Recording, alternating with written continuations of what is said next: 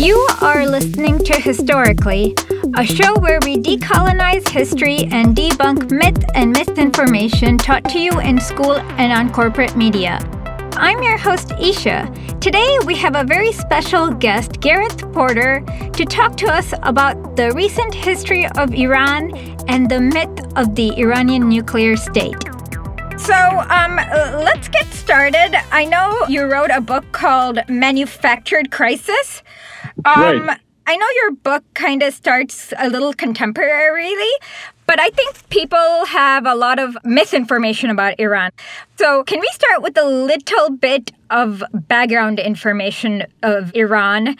Yes. Mostly, can we start with what happened in the 1950s with Mossadegh? Could you explain? Yes, of course. The setting here is that in the early 1950s, the British were controlling the oil resources of Iran. And President Mossadegh of Iran took the remarkably heroic step in 1952-53 of nationalizing the oil resources, which, of course, under natural law, or whatever you want to call it, belonged to Iran. And the British, from that time on, were determined to overthrow that regime. That was what you did when you were an imperial power in those days. And they, of course, tried to draw the United States into it. And the ultimate result was that Kermit Roosevelt of the CIA engineered this coup plan in 1953, which did, in fact, overthrow the elected government of Iran, a popular government that was not by any stretch of the imagination pro-communist. And in fact, relations with the Communist Party in Iran were tenuous, to say the least. So this is, in a very general sense, the background that I think people need to be familiar with to start the discussion of U.S. policy toward Iran from that time on. Okay, so then the Shah, which is like a king, which means king in Hindi, so I'm guessing it's the same in Persian, but he was installed and he was very pro-U.S., right? Well, that's correct in the generic sense that, of course, he was the Americans' man on the throne in Tehran, and he did the bidding of the United States in a strategic sense for years. In fact, the CIA continued its role of basically disposing of political forces and creating political forces in Iran by then destroying the Communist Party of Iran over a period of 2 or 3 years, I guess. No, less than that. It didn't take them a couple of years. It took them some months to track down and kill or imprison virtually everyone in the Communist Party of Iran. And that was a symbolic beginning in terms of the role that the United States would play, helping the Shah to establish a police state in Iran. And that police state reigned then until he was overthrown in 1979. Okay, so a lot of people, that is where, I guess, quote unquote, U.S. anger and propaganda towards Iran gets really out of control.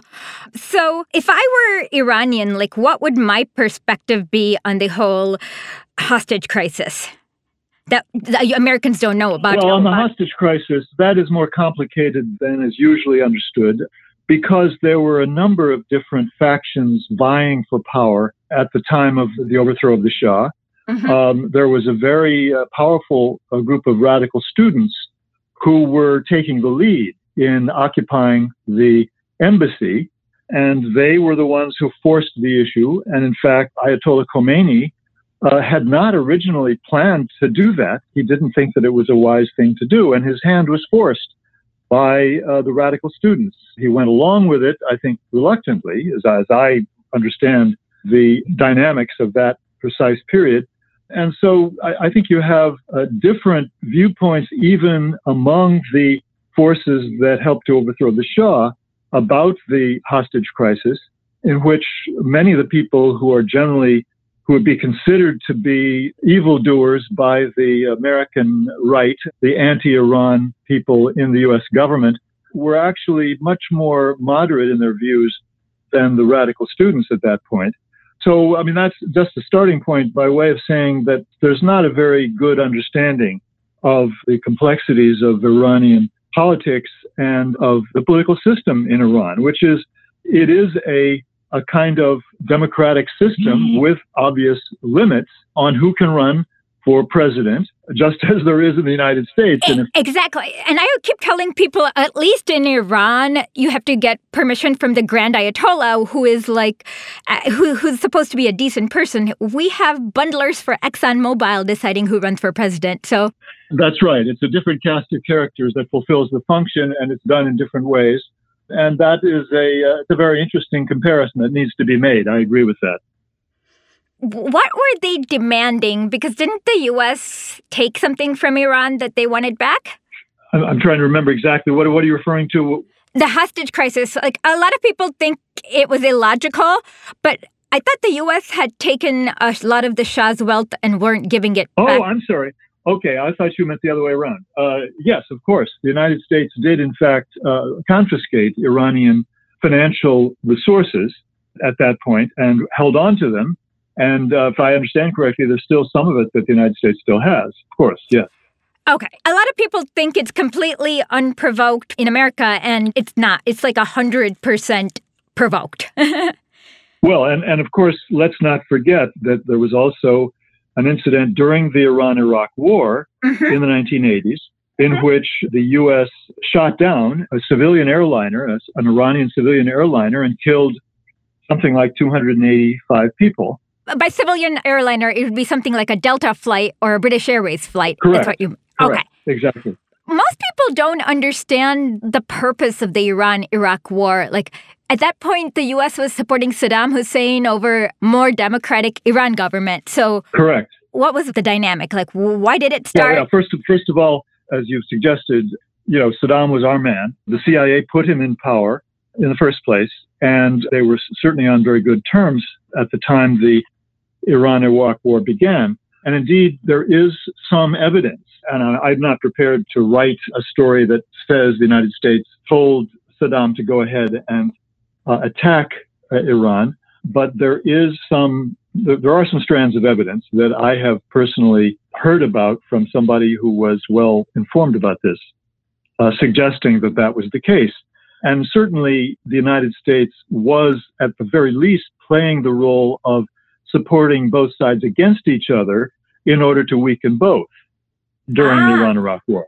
And there's no doubt that the United States did, in fact, provide the arms to the Saddam Hussein regime during the Iran-Iraq War to make sure that he was not defeated by the Iranians. Once he'd invaded Iran, the Iranian government counterattacked, of course, and was seriously threatening, certainly at one point, to actually be able to overthrow the Saddam Hussein regime. They were threatening to do so, certainly through their pronouncements. So that was the setting in which the United States not only arranged for arming conventional arms for the Saddam Hussein regime, but also certainly made it possible for him to obtain chemical weapons. And this is part of the, I must say, very little known history of the Iran-Iraq War. The Iraqi government carried out a huge chemical war against Iran over the 8+ years of that war and killed tens of thousands of Iranians with chemical weapons, including, of course, people living in cities, not just troops out in the field. And this leads me into one of the key points in my book, which is that Iran was unfairly accused by the U.S. government of having sort of reciprocated and used chemical weapons against Iraq. And it's simply not true. There's absolutely no evidence whatever that Iran ever used chemical weapons. And indeed, the evidence is very clear that the Iranian government was forbidden by Ayatollah Khomeini to have any weapons of mass destruction, let alone to use them. Use any weapon of mass destruction. I've actually shared that fatwa with my listeners. I'll attach it to this, where he says that it's anti-Islam to have biological, chemical, or any other weapons of mass destruction. Right, and I presume that you are talking about the current Ayatollah. No, I'm talking about the 1987 fatwa. 87, okay, fine, good. Good for you that you tracked that down, because it is obviously not widely known at all. And I interviewed, by the way, and the article based on my interview was published in Foreign Policy magazine, believe it or not. I still can't believe it. I interviewed the IRGC Minister of Sepah, meaning the Minister of Military Supply during that war, who twice during the war met with Khomeini, once very early in the war, before the War of the Cities, before the Iraqis were in fact using chemical weapons against civilians in Iranian cities, and then later in the war, relatively late in the war, when thousands were dying in the cities from chemical weapons. And in both cases, despite the IRGC's pleas to Khomeini to gin up a chemical weapons program, and in fact, they asked him twice to have not only chemical weapons, but biological and nuclear weapons program. He said, absolutely not. This is forbidden under Islamic law. So it never happened, although they tried to convince the Iraqis that they had the capability of doing so. They had a couple of speeches in which they hinted that they could do it, but they never did, and they had no intention of doing it. Okay, so to me, for all practical purposes, like one thing we might want to clarify for people, Iran's government is majority Shia, and almost all of the terrorists usually belong to a branch of Islam called Salafi. So I never understood how Iran was lumped into the war on terror under Bush, because they have not committed any acts of terrorism. Well, that's a very important question, of course, to understand. And the answer is relatively simple, because it goes back to the same people who took us into war in Iraq. The people working for Douglas Feith in the Pentagon, Douglas Feith was, of course, working for Paul Wolfowitz, who was Undersecretary of Defense in the George W. Bush administration. And it was that group and their supporters outside who, the neoconservatives, who were determined to push the United States into war in Iraq, who used the occasion of 9/11 to begin to carry out a strategy of lumping together not only Al-Qaeda, but Iran and Hezbollah into all of the enemies that the United States had to get at as a result of 9/11. From then on, from September 2001 until well after the invasion of Iraq, this group was constantly propagandizing that the United States must go after all the terrorists, including Iran and Hezbollah. And of course, that's still the case, that the people, the Israelis, the pro-Israeli forces in the United States, continue to make the argument that both the Sunni and Shia terrorists are similar in their outlook, even though they are on opposite sides on many issues. Okay, I just wanted to clarify for the listeners that Hezbollah is different than you guys think. They're actually a pretty modest militia, but they're like a full army. They rarely attack civilian targets. And right now, like in Lebanon, they're the ones who are protecting gay bars against ISIS and things like that. So the truth about Hezbollah is way different than what the media says. Well, I totally agree with that, of course. And I would just add that even some of the people, the more reasonable, shall we say, among the neoconservatives, such as Dennis Ross, I'm not saying that he's reasonable by any means, but he is at least somewhat rational on some things. And he himself has said Hezbollah is not a terrorist organization. They've used force against military targets, essentially, and did so, during the resistance to the Israeli invasion of Lebanon in 2006. So this is a huge distinction that is simply being overlooked for obvious political reasons in the designation of Hezbollah as a terrorist organization by the United States. Hey, this is Hamish McKenzie. I'm one of the founders of Substack, which is the platform that hosts the Historically podcast and newsletter, and Historically is funded purely through subscriptions. So people like you can go and pay some money to get the podcast and some subscriber-only episodes and subscriber-only newsletters, and that will keep Historically totally independent and uncompromised. It's historically.substack.com. So now that we kind of got the background information out of the way, Can we talk about your book? I'm sorry, I just had it in my head. I'm sorry. Let me... Manufactured drugs. Yes, manufacture. I kept on wanting to say manufacturing consent, but it's manufactured Yes, price. right. I understand why you'd be inclined towards that. So, can you talk a little bit about how the International Atomic Energy Agency is being deployed in regards to Iran and what the basically crisis they're manufacturing? Yes, it's an extremely important part of the story. I would say it's a central element in the story that I tell in my book, because part of the strategy of John Bolton and Dick Cheney and their allies within the Bush administration in going after Iran, their plan that ultimately was to result in the United States attacking Iran militarily. And I can get back to that later in our conversation. But a key part of that strategy was to force the hand of the IAEA, the International Atomic Energy Agency, which is the agency that has the role of basically ensuring that any government that has access to nuclear material is under inspection, and that they can guarantee, that the IAEA can guarantee that it's not being used for nuclear weapons. Now, this, of course, is in light of the international agreement of the Non-Proliferation Agreement, which Iran, of course, has been a member essentially since the beginning of the agreement.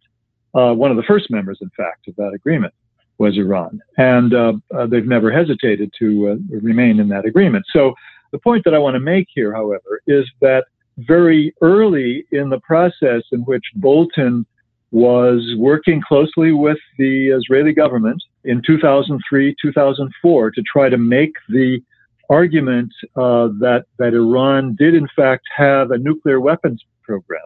That was his argument from the get-go.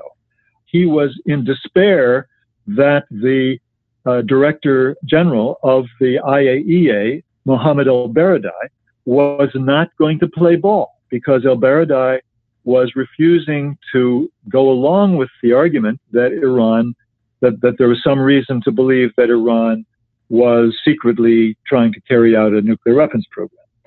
And so I show in my book how Bolton used the ploy of getting a hold of some aerial photographs. They may have been from Mossad, or they may have been from the U.S. intelligence community, that was never clear, which were photographs of the Parchin military site in Iran, which is the main testing base in the country, that is military testing. So there are sites there where they test bombs. They test conventional explosives. Now, those sites, if you take a picture from the air, from a satellite, you can make the argument that, well, some of those things could be used for nuclear-related explosions. And that's exactly what he did. That he tried to pass them off as evidence of possible nuclear weapons work. And it was a shabby trick that, of course, the IAEA didn't go for.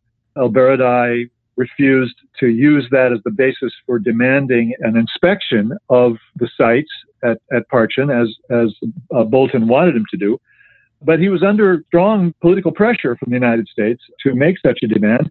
And he ultimately did agree to demand inspection of Parchin. And a year later or so, I don't remember the exact number of months, this would have been 2006, the Iranians agreed to allow the IAEA to send in an inspection party and to look at 6 different sites of their own choice. And they did so. And of course, they found nothing. They took their measurements. They took environmental tests of these sites, and they found absolutely no evidence that there was any activity that had anything to do with nuclear at all. And then the IAEA, under pressure again, demanded another inspection. And so some months later, the Iranians again agreed. They allowed them to do the same thing, to pick 6 sites. They did the same thing, and they found nothing. And so, yeah, this is the background of the IAEA's role. Later on, then, the IAEA, there was a guy named Heinonen, who was a Finn, who was very close to Mossad and the CIA, worked very closely with them. and sort of followed their directions, that followed their lead in asking for inspections and for starting investigations. And he would open up all these lines of investigation. He opened up about 6 or 7 of them. And to make a long story short, none of them turned up the slightest information that would suggest that Iran did any nuclear weapons work. And in fact, in 2 of their reports that I detail in my book, they documented the fact that they found nothing. That was in 2007, in late 2007 and early 2008.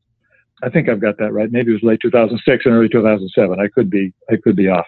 In any case, the IAEA under El-Baradei did in fact do its best to find the truth, did in fact in its reports report that it found nothing. And this was a great embarrassment, of course, to the Bush administration, but it was covered up by the U.S. media, who refused to report the substance of those IAEA reports that showed they found nothing. How did they cover it?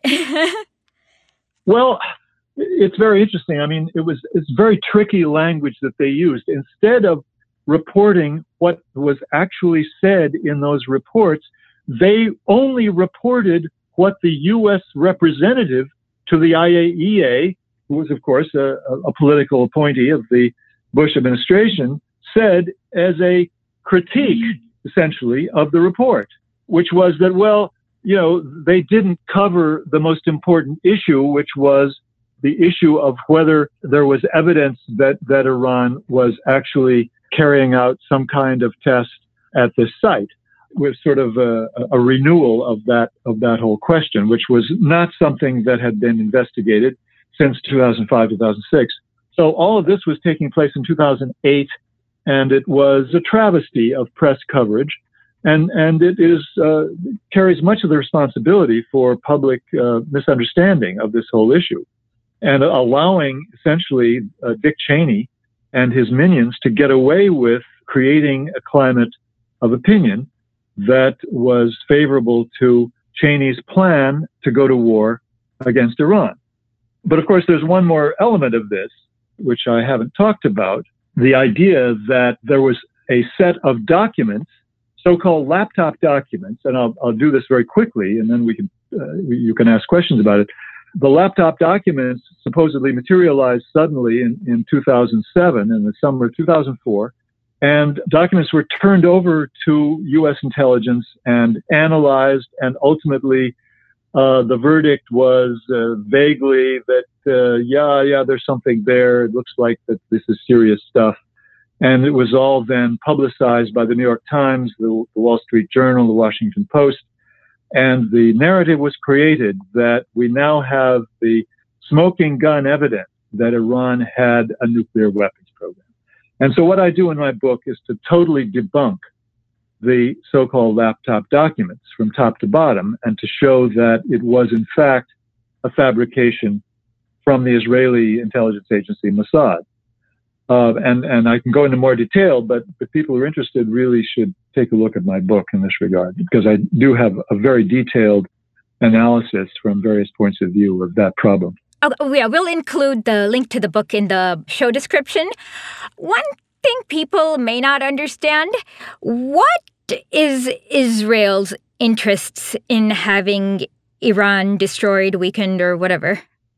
Right. Thank you for asking that. That's an absolutely crucial question, which is central to my book as well. And in fact, people should know that the cover of my book has Netanyahu at the UN in his famous comic book bomb pose, holding a picture of a cartoon bomb and showing, how close Iran supposedly was to having a final working bomb. And, the background to that picture and the whole Israeli interest is that it all started in the early 1980s with the labor government of Yitzhak Rabin. He was the first one to accuse Iran of having nuclear weapons interest, of having interest in nuclear weapons program. Up to that time, there had been no suggestion of that. Why was that taking place in 1983? Well, the reason was that Yitzhak Rabin was pursuing a new policy toward the PLO. He wanted to have peace talks with the PLO. He was the first Israeli leader to suggest that policy. And at that point, it was not popular at all in Israeli politics. It was an idea that was not popular. And he knew he had to have a very strong argument to justify sitting down with the PLO after demonizing them for so long. So what did he do? He created a new demon. He demonized Iran. And his argument was quite explicit. He said, in order to deal with, Iran, the new danger, an existential threat, he called it, to Israel, we need to strengthen the home front. And that means ending this conflict, if at all possible, with the PLO. And so that was exactly what he did. He's tried to push the idea of negotiations with the PLO, and in the process, he created this idea of Iran as an existential threat. And I've done a long journal article in the Journal of Palestine Studies on this, if people are interested in following the details of this, in which I cover the entire history of the development of that Israeli notion of Iran as an existential threat with nuclear weapons. And it has to do also with the Iranian missile program and the sort of portrayal of that as only something, a device to be able to carry nuclear weapons. Well, I point out in my book that the main Israeli expert on the Iranian missile program, who I interviewed in Israel, takes the view, and has had the view for many years, that this is totally untrue, that Iran, like Iraq, viewed its guided missiles as an answer to not having an air force, not having conventional air power. His air force basically was lost because the United States cut off its spare parts. He couldn't continue to fly because he had no spare parts. So they had a missile program to try to make up for that, so they'd have a deterrent. And this Israeli guy, who was in fact in charge of the Israeli anti-missile defense program for 10 years, from 1990 to 2000 or 2001, is quite honest about this and has published about it more than once. So, it's very clear that people who actually know the truth in Israel understand that Iran's missile program is not a threat to them. One thing for me is, why shouldn't Iraq get nuclear weapons? I mean, if you look at Gaddafi, Saddam Hussein, they didn't have nuclear weapons and they got killed anyway. So how can the U.S. be trusted? Well, that's an obvious question. And believe me, that this is what is on the minds of most of the people in Washington who basically embrace the idea that, yes, Iran must be secretly going after nuclear weapons.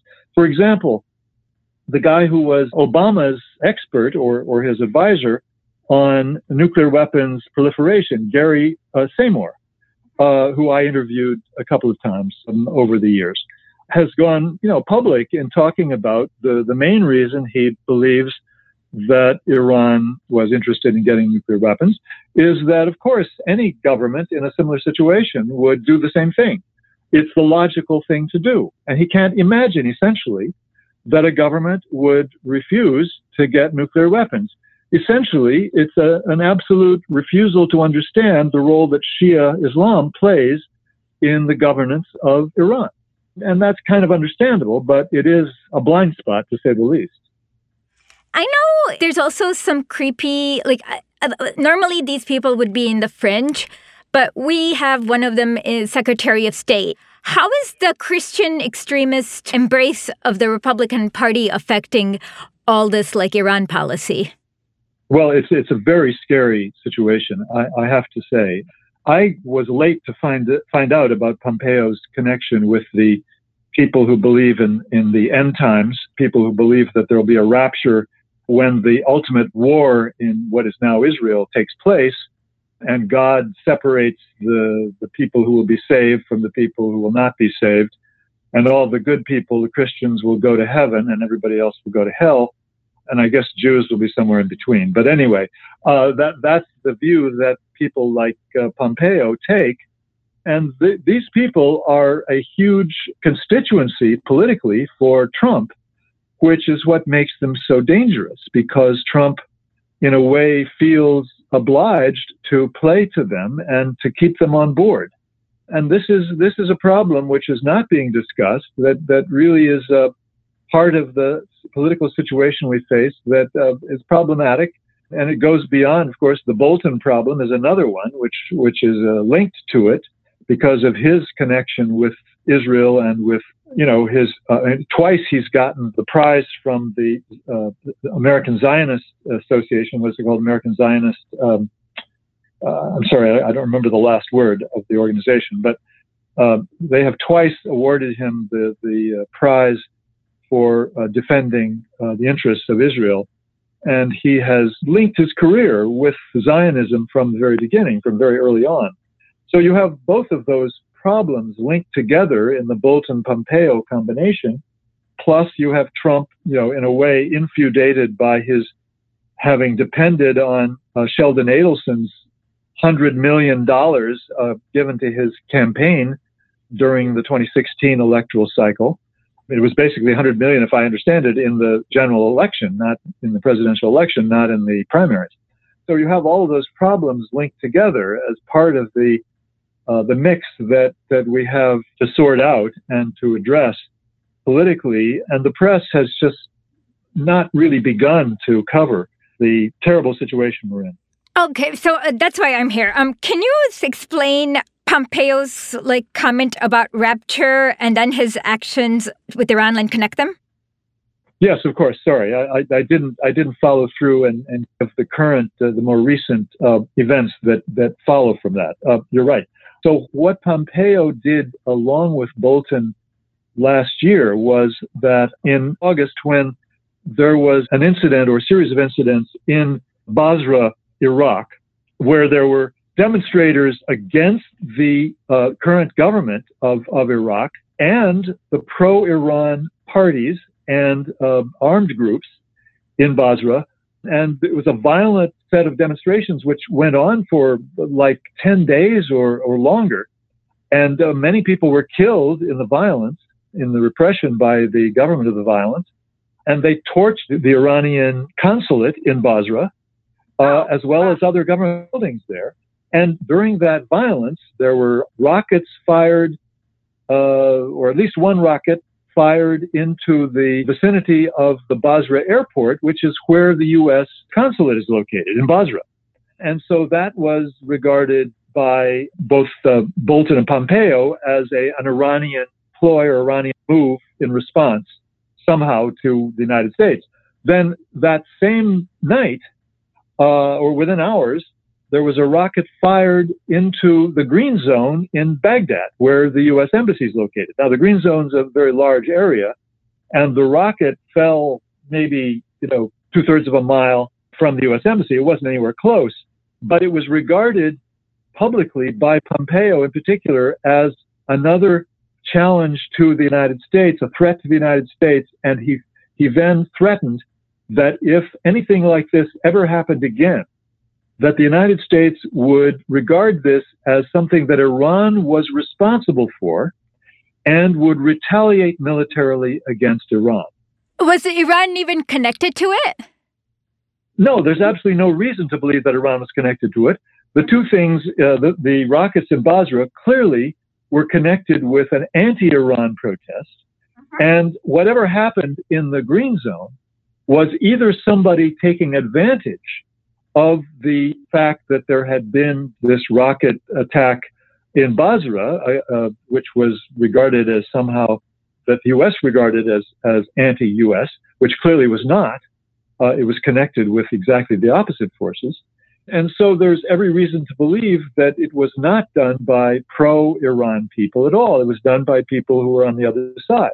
So that's what happened last year. Now we, fast forward to the more recent events.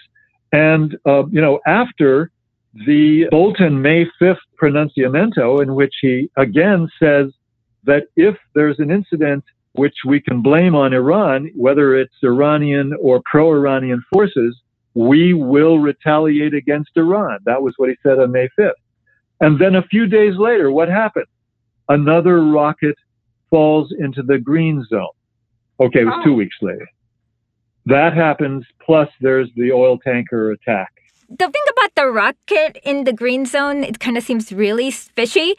But the oil tanker attack, like we don't even, according to other intelligence source from like people like the UK, they claim there was no attack. Well, I don't know if there was an attack or not. I mean, I'm ready to believe that there was one, given the holes in the hull. But who knows what that means? But in any case, this is what we need to keep a very close eye on. And I'm going to be writing about it. I've already written about it once or twice, and I'll have more to say about it. We're going to have events apparently this coming week or this week, either this week or next week. Supposedly something will happen at the United Nations, and there will be something presented which will make a case against Iran. So, wow. You can expect more events surrounding this. And I have every reason to believe that this will not only be fishy, it will be information which was fed to the United States by the Israelis, which is the whole history of this series of events. That it starts with, quote, information, unquote, which was passed on to Bolton as part of a series of meetings, secret meetings between the United States and Israel in the White House. I guess they've had them both in the White House and in Israel. But in April of this year, there was a meeting between Bolton and the Israeli National Security Advisor, plus the teams of people from all the major national security agencies of both sides. And that resulted in Bolton basically taking on board information, which he then, it appears, later used as the basis for his May 5th statement. And he got, of course, Pompeo and then Shanahan to sign on to this whole strategy against Iran. And that's what we're seeing playing out now, still, right now. How much of it is some sort of weird allegiance to Israel, and how much of it is Pompeo wanting to bring about rapture? Well, I mean, I think that Pompeo has his own reasons. I don't doubt that. And that's a very significant piece of this puzzle. But the larger part is certainly not the rapture, but it has to do with a combination of factors, historically and present day, political factors that bind the U.S. national security state and the White House at this point to the Israelis. Now, I'd have to distinguish to begin with, to try to do a quick summation of those connections, between the connection that Trump has with the Israelis and the connection that the various parts of the national security state have to the Israelis. Now, Trump, as I said, has that connection with Sheldon Adelson, and there's no doubt that that's played a role in his thinking. I mean, the fact that Bolton was hired last year as national security advisor certainly is connected with the fact that he had Adelson behind him. For example, he called Trump at a very key moment in Trump's making decisions about what he was going to say on the JCPOA, the Iran deal, from the Adelson residence in Las Vegas. And so, it was kind of a symbolic indication that he had Adelson behind him. And Trump then took his advice and included the language that he wanted in his next speech. So that's an indication of that sort of connection, and that's a problem. But I think that's the least important of all the connections that we have to deal with. I think that the Israelis are very well connected with the CIA, with the military, and with the Pentagon and the NSA. All of those agencies, all of those very powerful political forces in American society have very close relations with the Israelis. And so that is, I think, a bigger part of the problem than even Pompeo's connection with the Israelis through the rapture. And they are long-standing, and they make it possible for a Shanahan, for example, to join in the fun and agree to embrace this conspiracy notion that they have put out, that Iran is behind the two things that we've just talked about, the green zone rocket and the attack, the alleged attack on the oil tankers in the Gulf of Oman. There's a readiness to go along with it that is extremely troubling. And I think it's at higher levels. It's at the management levels. It's not the working levels. For example, the CIA. I'm hearing from people who've talked to certainly retired CIA officers who have worked on these issues, that they don't regard this idea that the Iranians are behind these incidents seriously at all. They think it's a setup, and they believe that the Israelis are probably some combination of the Israelis, the Saudis, and the Emiratis are behind it. Why does the media despite the U.S. government continuing to lie us into every war, why does the media accept Pentagon press releases as truth and things like that? That is really the biggest single problem I think that we face in this country, in this political system, and that's the right question. To me, it's a problem that has to do more with the dynamics of the reportorial, the journalistic craft, not the craft, but the job itself that journalists have. It has to do with, in covering national security issues, having sources, having access to sources. And as part of that regular traffic between the newsroom and the sources, these journalists very quickly regard themselves as part of the team, part of the national security team, if you will. It is what inevitably happens. If it doesn't happen, then you're not going to last long in the newsroom, because your editor is going to expect you to maintain your sources. And if you make a wrong step, if you write a story that sort of puts you on the list of people who can't be regarded as loyal by the national security state, then you're not going to continue to get assignments. And so that is the fundamental dynamic, in my view, that underlies this problem, that ensures that every time we have a potential war for the United States, or a war, a conflict, let's put it this way, a conflict in which the possibility of war exists, that the newsrooms are going to continue to play the same role over and over and over again. They will never learn the lesson because it's not in their interests, is the way they view it. How do we solve this problem? Is it just having more independent media? Is that that's the only answer. Independent, non-corporate media who are dedicated to the truth is the only answer. Can you tell people how to find you on Twitter? Yes, at Gareth Porter is my handle, is my Twitter handle. I think it's two caps, if I remember correctly. Both Gareth and Porter, one word. Yeah. Okay. Thank you so much, and have a good rest of the day. Thanks so much, Ashley. It's my pleasure. Bye-bye now. Bye-bye. Music for this show is done by Rectech. You can find him on SoundCloud and on Spotify. WRECKTECH.